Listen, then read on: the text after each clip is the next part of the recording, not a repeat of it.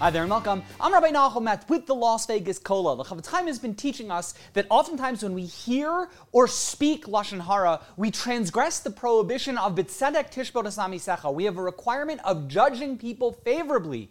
It's what's called being dan lekav zchus. If we hear or see Jim, for example, doing something questionable, we are not allowed to immediately jump to the conclusion that that which Jim did was wrong. Maybe what Jim did was permitted, and we're just missing some information.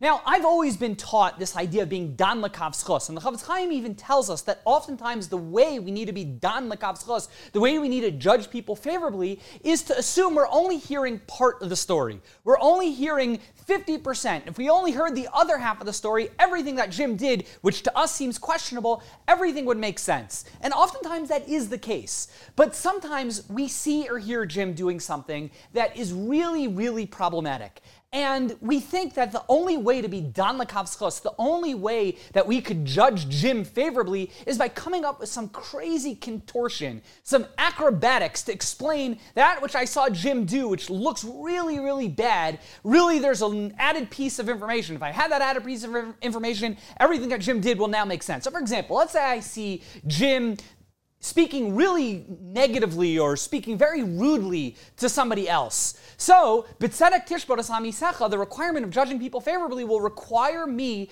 to say that what Jim did, he didn't speak so rudely, he didn't speak so aggressively. Now, how am I going to come up with some explanation when I saw Jim speak in a really rude way? So, one explanation, one story I might concoct is, well, Jim was just acting. He was putting on a play. And that seems so far-fetched. I don't think we often believe the stories that we tell ourselves to explain when we see people doing questionable behavior.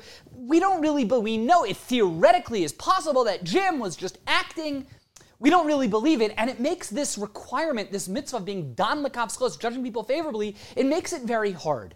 The Chofetz Chaim in his footnotes explains a couple of ideas when it comes to dan lekav zchus, judging people favorably, that are actually very, very reasonable. He points out that oftentimes what we're missing is not the other half of the story, rather what we're missing is context. One of the ideas that the Chofetz Chaim teaches us, which is so profound, is let's say I saw Jim speak really rude to someone else. He spoke really aggressively to somebody else.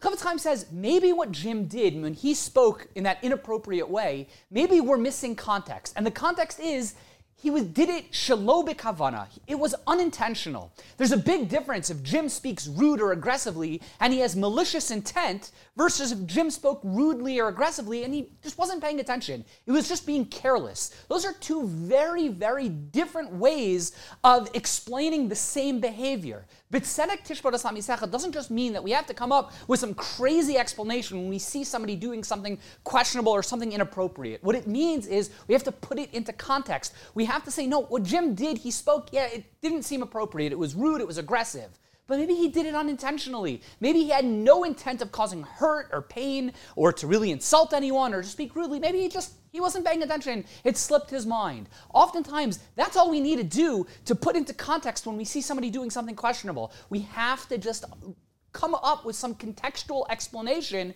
for the behavior. We don't need to add or introduce some crazy element into the story. We just need to put it into the right context.